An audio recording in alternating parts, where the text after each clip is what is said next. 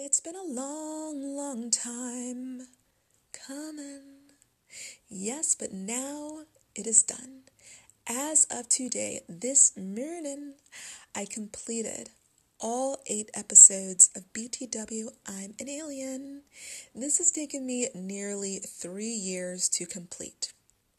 I originally started writing it in 2019, and it was because I was writing another script called Ghostly Ghoul Family, and the main characters were all of a sudden being interviewed by Trevor Noah. As that scene was playing out in my imagination, a thought crept in of what would Trevor Noah's life be like if he were married to an alien in a parallel life? And then I went to sleep, had a dream about it. The next morning, I couldn't shake the thought, so I said, all right, I'm just going to write this out so it's out of my head, and then I can refocus on Ghostly Ghoul Family. So I wrote it as I think a 20 or 25 page short. I submitted it to a few competitions, got some positive feedback. It placed in a competition, and that really inspired me. I was like, maybe I've got something here. People seem to like it. And the main feedback was, I want to know more, flesh it out more. So I started to, and then, of course, 2020 happened. COVID upended all of our lives. So I was stuck at home, and stress, anxiety, depression crept in, and I needed a new salve. In my regular day-to-day life, I can manage my life, my emotions, my mental state with meditation, with stress techniques, with lots of things that I'm just used to doing to remain in balance. But because this was a new level, it was more than I had ever experienced before, I needed a different, better way to process, vent, and manage the ups and downs of my mental and emotional state. And BTW was that script. If I hadn't had it, I don't know what would have happened, because my other scripts are quite hard, dark, dense, very, very emotional. There's death. It's dealing with racism. It's not really happy and fun, but BTW is a dramedy. It's funny. It made me laugh out loud.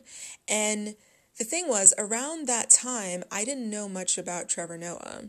So what actually happened was, when COVID really started in 2020, I started to watch, binge his content on YouTube. And then I became tickled by the idea of weaving some of his jokes into scenes that were different from what he had experienced. It became like a challenge, a healthy distraction of, how can I make this joke work in this episode? And I loved it. I literally loved it. It was the medicine, the remedy that I needed. So I think around February of 2020, around January of 2021, I had completed all 8 episodes of BTW. At first, I had just 7 episodes, but people kept saying you need to stretch it out more, make the resolution, make us kind of work for the resolution. And I agreed. And when I wrote in everything that I thought worked, the one episode 7 was too long, so then I just broke it up into 2. And now, some of the episodes they're not half an hour. So basically, the script was meant to be 30-minute shows, but one episode is 49 pages and another one is 40. So basically, those could be broken up, and it could be a 10-episode series. But anyway, I wrote season 2 and season 3 because there was nothing else to do, and I needed the art of writing to really placate me. So essentially, I wrote a season and a half each year of the pandemic. okay? And like before I was done season 1, I had already started writing season 2 because each season was mirroring what was happening, such as COVID, such as Black Lives Matter, such as the stuff with AI. So anything that was happening in my news feed, I was weaving it into the story somehow. That way it truly was a parallel reality. So I didn't set out to write 3 seasons, and I actually have a 4th season, just not written. I have the outline and I know what happens. But it really was just because I was barely holding on, and then I just fell in love with the script. But then 2022 came. I was like, I'm done with the script.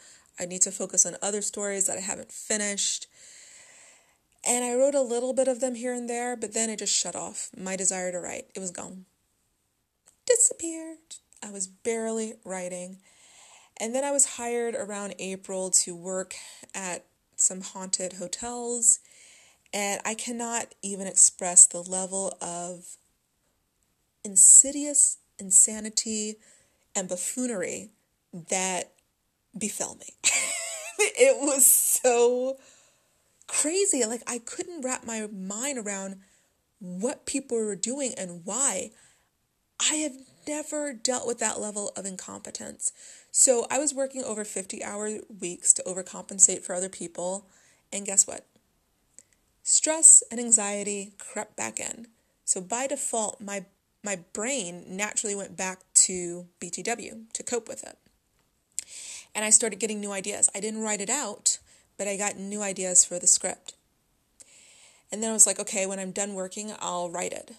I was supposed to be done working on September 4th, but then they hired me to be there until things closed down. So only this last Thursday, because it's October 9th, this last Thursday was the final day. I came home and I was like, now is the time. And even before that, I would say maybe 2 weeks before that or so, a week and a half before that, I started just vomiting out. And I don't have a better word. That's what it felt like. Vomiting out all the stuff that I had pinned up from the summer. I just was putting it into the script, plugging it in where I thought it worked, but I wasn't reading before it or after it. I was just plugging it in based off of my memory. And I was like, I don't know if this works. I need to read the first episode to the last to make sure all the changes I made really work in harmony, that it's streamlined through each episode. So I came home on Thursday, I read episode 1 and 2, and I think I started on 3. And then Friday, I finished 3, and I got into 4 and 5. And then Saturday, 6, 7, and 8. And I was dancing a jig at the end of Saturday because I was like, this is taking up so much of my time. And I was fighting myself.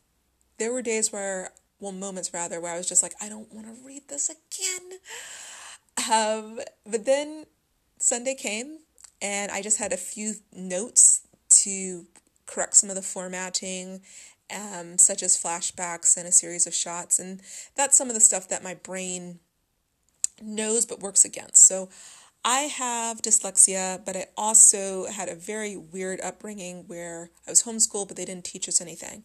So sometimes my brain will hyper-focus on what's easiest for me instead of adapting and elevating to the industry standards. So I literally have to be a Houdini to fight the blocks and limitations of my mind to actually surpass it and get to changing and adapting the format.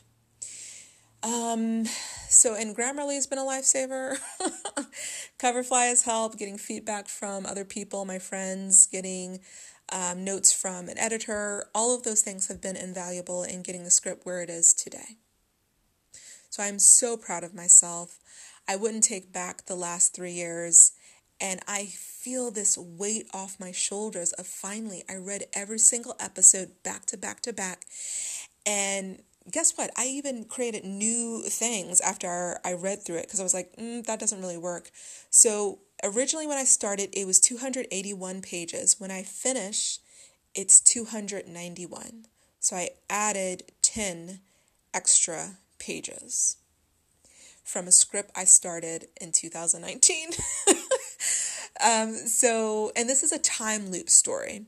So season 2 ties into season 1, and season 1 ties into season 4, and season 4 ties into season 3, and season 3 ties into I love time loops. It's one of my favorite things to watch when it's done well. And so I let my imagination run wild. But now that it's done, I'm like, what do I do with it? I do have my other stories that I'm going to start focusing on.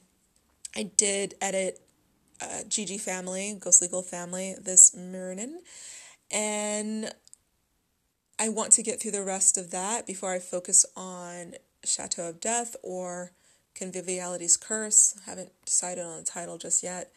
Snow Rises or The Rise of the Snowhounds, and Connor's Cave.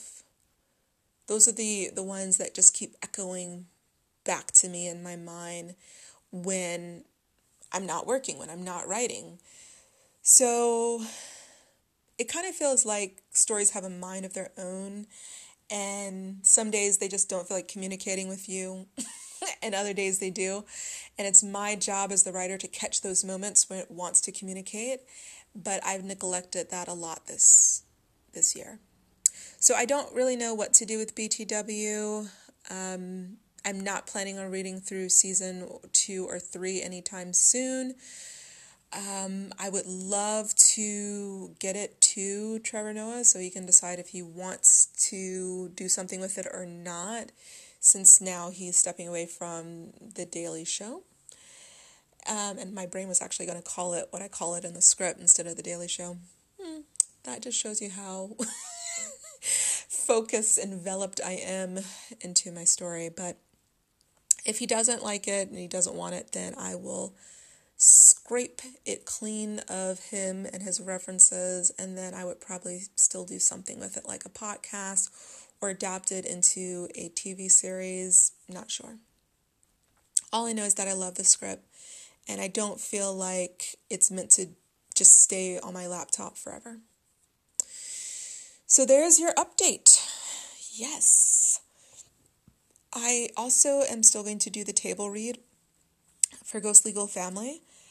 Now that I'm done BTW, I can contact... Basically, I have more mental space now. So I'm going to contact the people who said they would voice the characters, and we're going to read through the script. And I might upload it to this podcast. Also, I'm in a state of transition. I might go back to Canada. I might stay in the U.S. I might go to Hawaii. So right now I'm in New York. I don't love the cold at all. So that's why I was going to go back to Vancouver, BC. But Hawaii has been calling me for many, many moons. So I'm thinking I might go there. And just, I feel like it's time for me to meet new people, really get outside my comfort zone again and really intermesh myself in the culture of the screenwriting community.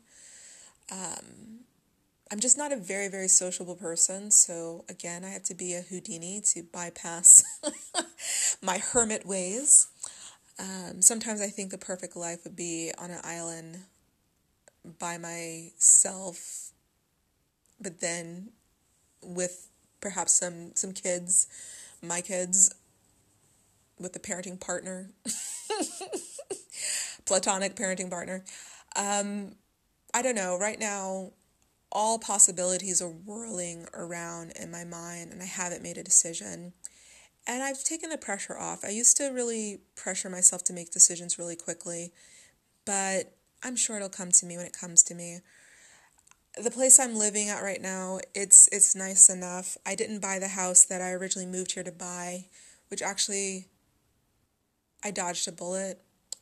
There's other houses that I'm looking into, and the thing is, I would just buy the house, have that be my home base, and then travel. My deepest desire is to travel, to see the world, to continue to do writing in my regular job, which is mediumship. There's nothing better than giving a mother that's lost their daughter or their son some type of solace. Grief and mourning are some of the hardest things. And I love that I can be part of someone's healing journey.